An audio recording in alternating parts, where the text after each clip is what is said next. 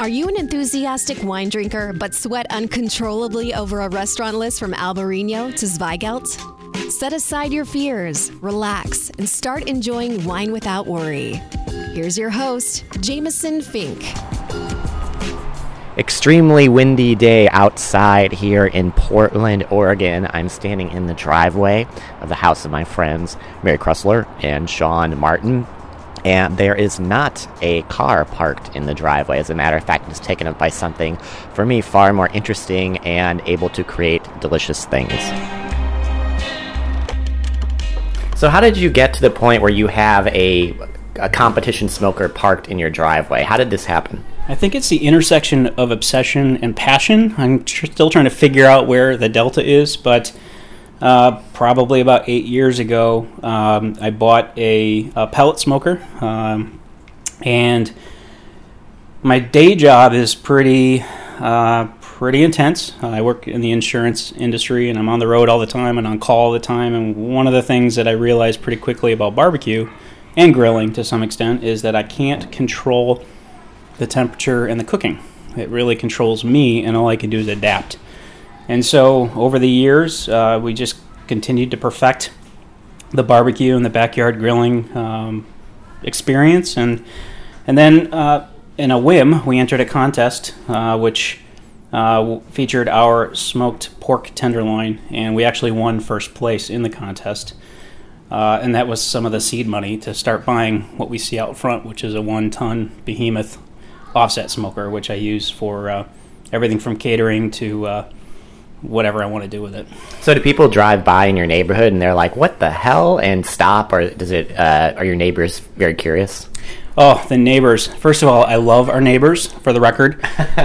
Duly noted. Yeah, I just love the fact that when that smoker goes on, everybody congregates. People I don't really know, people I know really well, some people I want to get to know more.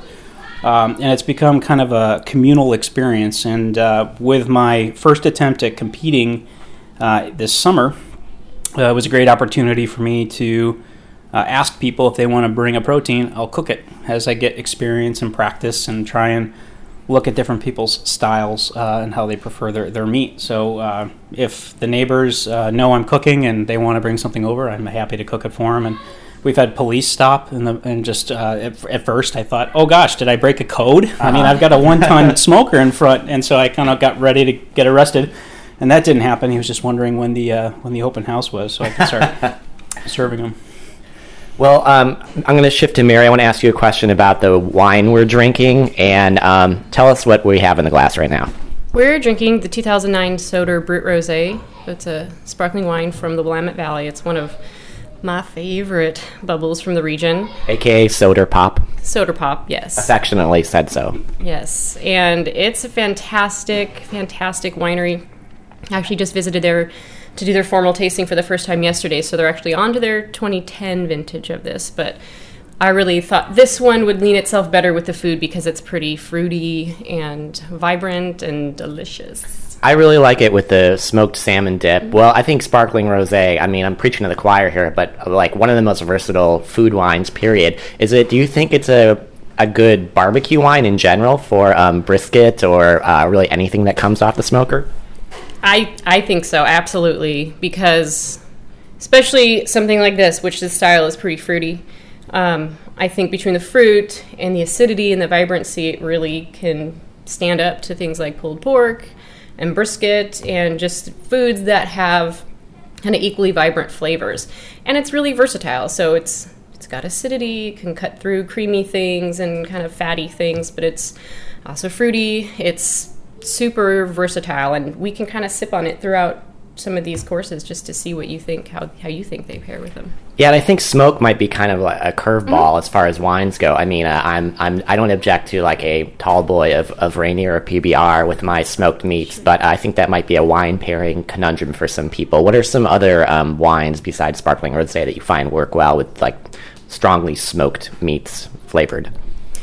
Well, it depends on how strong you smoke our meat. One of our philosophies, which we'll talk to Sean more about, is that we don't like that super intense, heavy smoke. I don't really want people to leave my house feeling like they just left a campfire and they need to go change their clothes and take a good shower. We make our food with really mild or smoke influence, which lends itself better to wine pairing. But that being said, if you want your really heavy, crazy, smoky, then you're going to need a wine that has power. If you are more towards our style, which has a really nice smoke influence, it really lends itself to a wider variety of wines. You really don't need like a really heavy Syrah, for instance, or like you don't need to pair our ribs with a jammy Zinfandel because they're not covered and doused in sauce and really heavily smoked in a really intense mesquite flavor. So it really depends on the protein for me, which we are going to be, if you want, we can open anything from Riesling with our smoked food to Pinot Noir to we have a Beaujolais. I really appreciate lighter style red wines, and so we cook foods that can pair well with lighter style red wines.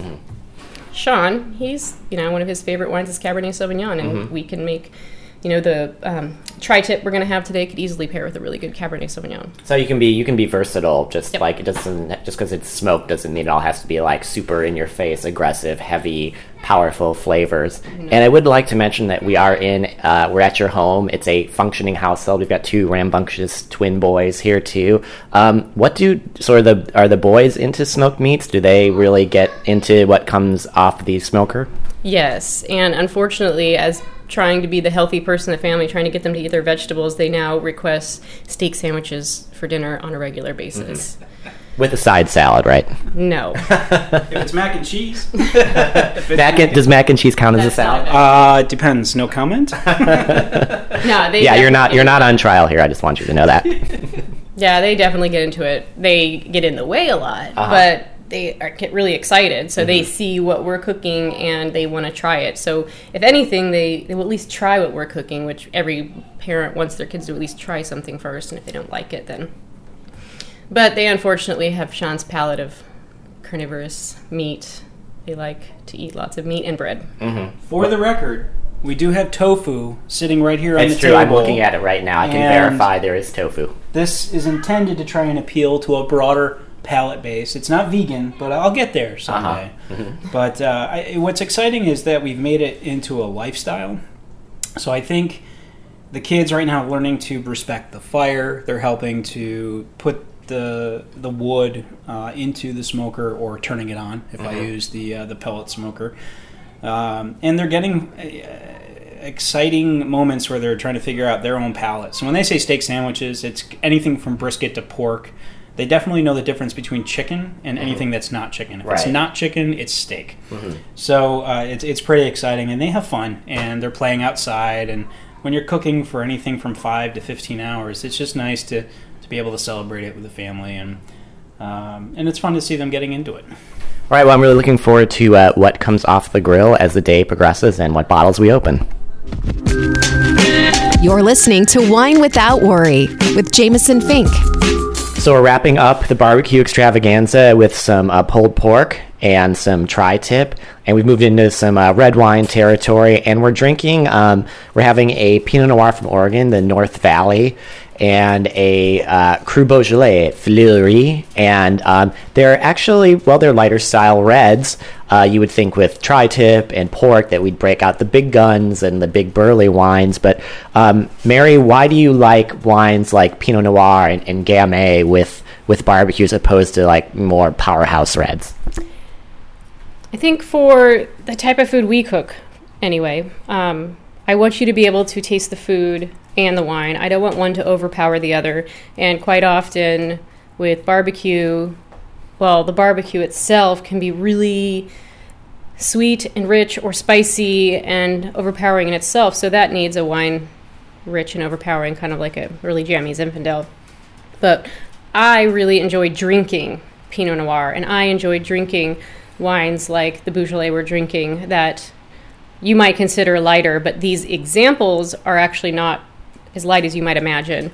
The Beaujolais example, for example, from Fleury is actually quite big. It's pretty rich, yeah. I was surprised. Pretty rich, and it's actually a little smoky, which actually makes it really perfect for. Yeah, it's really nice with the tri-tip. Yeah, with the smoked tri-tip, which actually this tri-tip came out a little smokier than I'm used to. So it's a really great example. I would rather have something like that than like a Syrah or something really rich that might kind of take the attention away from the meat. So in a situation like this, I want both of them to be able to have their day, their day in light.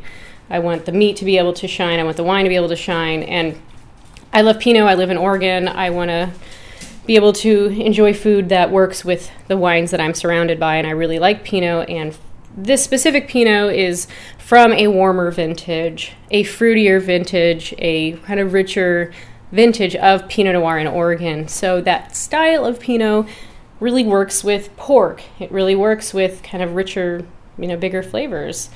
So for me, my preference is to drink wines that I like to drink with the food I like to make, and that's lighter style, not so intense meat, but also it really works with this style of wine, which is not that intense in your face. You don't really need a wine to mute tannins. You don't need a tannic wine because the fat in these kinds of meats are really drowned away in the cooking process. Yeah, they just melt away. Mm-hmm. And I think what we've discovered here is that, we've enjoyed sparkling rosé, Assyrtiko from Santorini, Pinot Noir, Beaujolais, and the world of barbecue and smoked meats and vegetables is diverse, and you can enjoy pretty much almost any wine with it. They're a little bit interchangeable, and so I'd just say, just like with anything else, don't pigeonhole barbecue to Zinfandel and big, powerful wines. And one thought I'd like to ask Sean about to leave us on is that, so for the person who thinks that barbecue is like a grilled chicken breast drowned in some bottled barbecue sauce, what advice would you have for people who aspire to maybe someday have a giant smoker parked in their driveway? Well, I think the most important thing is, while there are styles that we should respect, whether it's the Carolina, Memphis, or Texas, cook what you love. And for us, it's about making balanced wines, not a whole lot of sauces, and I think it's about experimenting.